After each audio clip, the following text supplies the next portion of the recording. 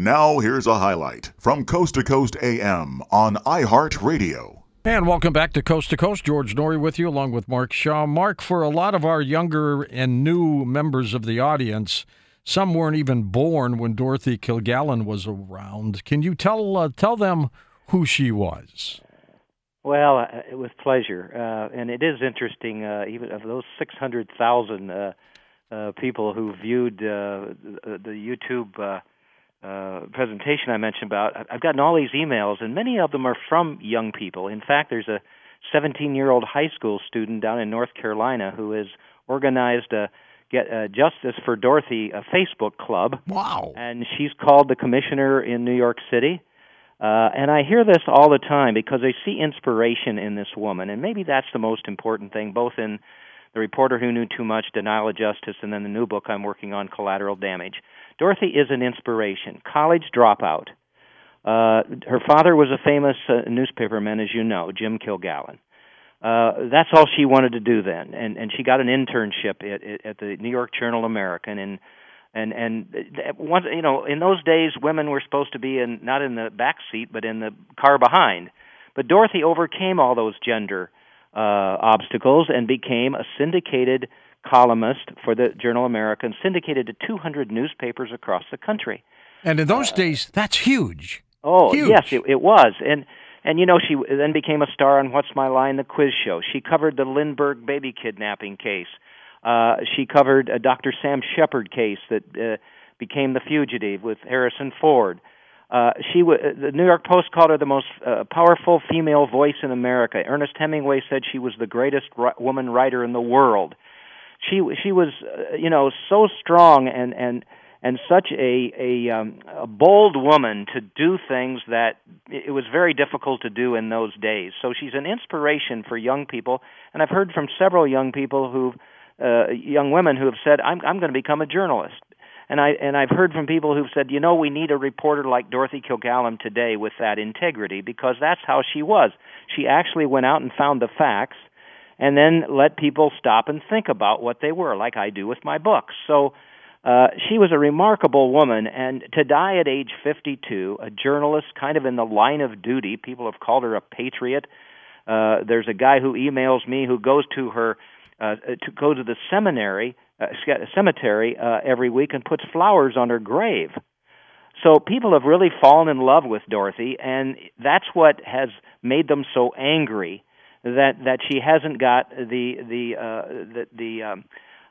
justice she deserves. And I think there are a lot of people who feel the same way about Marilyn. Marilyn was used by powerful men, Frank Sinatra. You know, you could go down the line, and of course the Kennedys. Right. And Sinatra hated Kilgallen. Oh boy, there's another link between the two women and the two. He called her the chinless one. The chinless wonder, he called her. Maybe he was a little bit right with that, but she wrote some columns, George, as you know, about him. Scathing. His mafia buddies and these bimbos that he dated. Yep. All of that. Well, he didn't like that, so he got back at her. One time he sent a fake tombstone to her office. They really didn't like each other. And, of course, then you have Sinatra being the connection between Joe Kennedy and the mafia guys that helped him win the '60 election. That's right. And it was Frank Sinatra who, introduced Marilyn Monroe to John F. Kennedy. To JFK, that's right. Happy Birthday song in New York. And then she was with JFK for a while, and then he got word from Joe that had to end, and so who took it up at that point? Bobby Kennedy. So there's all kinds of connections there for sure. That's right. And of course, Sinatra was close with JFK until Bobby got in the middle and said, you have to understand who he's cavorting with, these mobsters. It's time to distance yourself, and that broke away. Yes, it did. And, you know, Joe Kennedy was a bad guy, and he had this dream. He couldn't be president himself because he showed affection to Adolf Hitler. So he said to himself, well, if I can't be president with all my money, then my sons will be. Well, it was supposed to be Joe Kennedy Jr. He died in the war. So now it's JFK. And I truly believe he thought he could build a dynasty. JFK would be president, then Bobby, and then Ted. And so he used all his power and his money through Sinatra to get help for the '60 election. And then what did he do? I had a witness right there who who stated that Joe ordered JFK to appoint Bobby Kennedy Attorney General. Bobby had never tried a case in court, and then Bobby went after those mobsters, and, well, you can't do that. So there's all kinds of connections in there. But absolutely. You've got your thumb on this, Mark. Well, I think so, and it's all because of Dorothy. Every time I do any sort of investigation, I say, what would Dorothy do? Because she was a superior investigator. Little things that she saw. I'll give you one example. Jack Ruby always said that he was so distraught over when JFK died. And Dorothy was at the Ruby trial, so she was there. She was watching what was happening. And when the Ruby trial transcripts, when they had the testimony there from those eyewitnesses, Dorothy was in the front row, and she heard testimony that Jack Ruby, right after JFK died, was in the Dallas Morning News offices selling a twist board, which was that little round thing that you stood on and twisted around in. In those days, that's right. And she said to herself, wait a minute. A man who's distraught about the JFK assassination wouldn't be selling twist boards. Now, that seems like a real small detail, but being a former criminal defense lawyer, I know those things make a lot of difference, and that's why she focused on Ruby.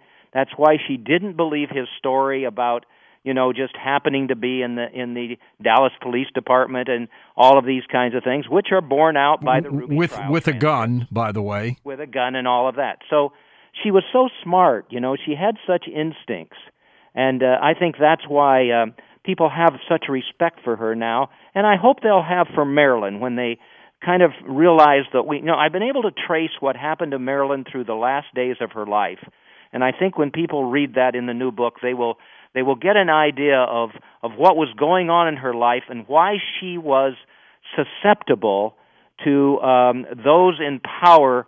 Why they felt threatened, just like the ones that did in Dorothy's case, and why they both had to be eliminated. Now, let me ask you some questions about the Kilgallen death, first of all. She died of what was an apparent heart attack caused by pills and alcohol that she had in her system. Mm-hmm. Now, they say that her husband was in the apartment at the same time in a different room. Is that true? Well, it is, and I whenever I make mistakes or I feel like I haven't really gotten the truth, kind of, don't believe that I've in my books been able to do that. I'm the first one to say that I need to change things, and I will change things in the new book about who was more responsible for no investigation in Dorothy's death. And I've always felt like that it was the NYPD, that it was the police department, but recently new evidence has come to my attention that it probably was the medical examiner's office in New York City, because I found a witness, an eyewitness, the detective who was on the scene, who has said that he got the wrong information from the medical examiner's office. George, remember, the conclusion about Kilgallen's death was that she died of an overdose of barbiturates and alcohol, circumstances undetermined. Well, I interviewed Dr. Michael Baden lately, the famous forensic scientist. Right, he's an expert in this. Right, and he finally admitted to me that the ME office screwed up when they went to the media and said that Dorothy died accidentally, because when they put circumstances undetermined in there, that meant they didn't know what happened at all. And so I have a good quote from Detective Doyle, which says, hey, if I would have known there was anything out of the ordinary, that there were 3 barbiturates in her system, not 1, I would have investigated. And so, and it's the same thing in Marilyn's case with Noguchi's autopsy. He admitted he made mistakes, that he didn't do the right tests. He called for a reexamination of Marilyn's death at one point. So you had botched autopsies in each situation, and then, of course, there was no investigation in either one. Now, back to Kilgallen again. So if her husband was in the apartment, this wasn't like a mansion. He's in his own room. Yeah. How could, if somebody broke in or several people broke in and forced pills down her throat or did whatever they did, how could he not hear this? Well, he was on the 4th floor and she was on the 3rd, and the butler's daughter, who I interviewed, said that her father told her that he heard 2 people coming in the door that night. remember Dorothy after the final What's My Line show, and it's amazing how many people are watching those shows. Oh, those they were huge. Yeah, it was such a big deal. So anyway, after the show, she went to P.J. Clark's. I sat right near where she was on the last night of her life. And then she went to the Regency Hotel. She met this Ron Pataki, who was the main suspect in her death. We've proven that. We know that he was involved. He's admitted he was the last person to see her alive. He wrote some poems providing details about her death only the killer could know. That's what I explained to the commissioner's office. And then we don't know. Did they spill into her drink there at the Regency Hotel, these barbiturates?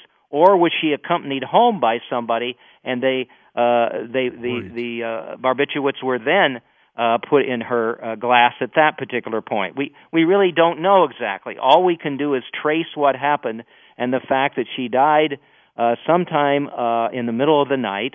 Her body was moved the next morning, moved around, and the police were never called until the afternoon, and all of that happened, and they took one look at the empty barbiturate container and said, "Oh, well, it must be an accidental death," and all of that, and there was no investigation that way. So, that just shouldn't have happened back then. But I've gotten more information now about how it all unfolded, and I think we'll really be able to do. You're talking about the husband in the autopsy report. He absolutely lied. Now, both these books are true crime murder mysteries, as you know. There's several suspects involved. Sure. But the Detective Doyle took a statement from the husband, Richard Calmer. They were at odds, kind of estranged and everything, that Dorothy Kilgallen came home at 11:30 and went straight to bed. Well, we know that isn't true through the other witnesses, that she went to P.J. Clark's, and there was a woman who was on What's My Line who saw her at the Regency Hotel and everything, so he just dead solid lied about all of that. So he's certainly a suspect with Sinatra. J. Edgar Hoover knew that Dorothy was going to, in her book, uncover the fact that his Oswald alone theory made no sense. And in her column, she showed that. The Dorothy Kilgallen Story.org is something your viewers may want to take a look at, because photos of Dorothy, quotes, all of the videotaped interviews with her and everything. So there were many enemies there. She had not broken the JFK story before her death, did she? What's that? She had not broken the story. She was writing that book for Random House. Coincidentally, the publisher was Bennett Cerf, who was on What's My Line with her. On What's My Line. Yeah. And she had given him some chapters absolutely the night of her last What's My Line show. And she was just going to, it was a tell-all book. Both of these women, unfortunately, opened their big mouths. Dorothy was telling everybody, I'm going to crack this case. It's the case of a lifetime. I know who killed the president and why.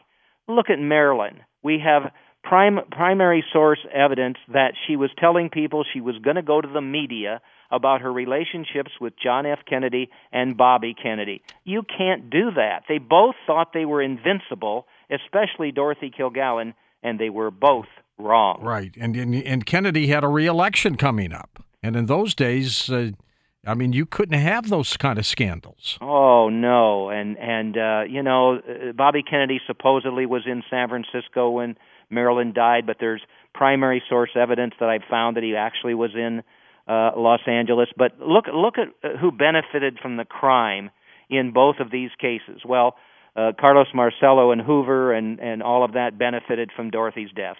She couldn't write her book. They silenced her. Look at Marilyn. Who benefited? Well, there are others that did, but the Kennedys for sure, because you're right. I mean, Ted Kennedy was running for senator at the time, so there couldn't be a scandal there, and they had to silence Marilyn, in my opinion, as well, and I think I'll be able to prove that. Why was Marilyn going public? Why wasn't she just quiet about it? A woman scorned. That's what happened to her. Yeah. Well, there is evidence that John F. Kennedy may have, look at who she was. The most beautiful woman, arguably, in the world. Sexy as could be. She travels all the way to New York City and sings happy birthday to him in that $10,000 sequin dress that you could see through. A loving, that voice of hers, her sexiness and everything, and there's concrete evidence that they spent the night together there, and other times as well in Palm Springs. Well, Jeez, did Jackie know what was going on? What's that? Did Jackie know what was going on? I think unfortunately, Dorothy wrote a couple columns about Jackie Kennedy, and she praised her so much for the kind of woman she was that I think in my own mind she did that because she knew Jackie knew about not only Marilyn but all of the women that were at the White House and all of that. So I think she did know. But with Marilyn, common sense. She thought JFK loved her. And then he dumped her, and then Bobby took up with her, and then all at once, very shortly before Marilyn died, the news came from Bobby Kennedy's confidant, Peter Lawford, well, he's through with you too. And Marilyn was in a tough state at the time. She had a lot to live for, but that's awful tough to take. Oh, here's one other great similarity. George, you remember that Dorothy's file about the JFK assassination disappeared. Supposedly FBI agents took it on the morning she died. Well, Marilyn had notebooks and a diary. And they were gone. And what do you think happened to those? Poof. Gone. I'd love to see those, wouldn't you? Absolutely. There's another book for you there, Mark. Well, you never know. Dorothy will help me out. Maybe she knows where they are. Listen to more Coast to Coast AM every weeknight at 1 a.m. Eastern and go to coasttocoastam.com for more.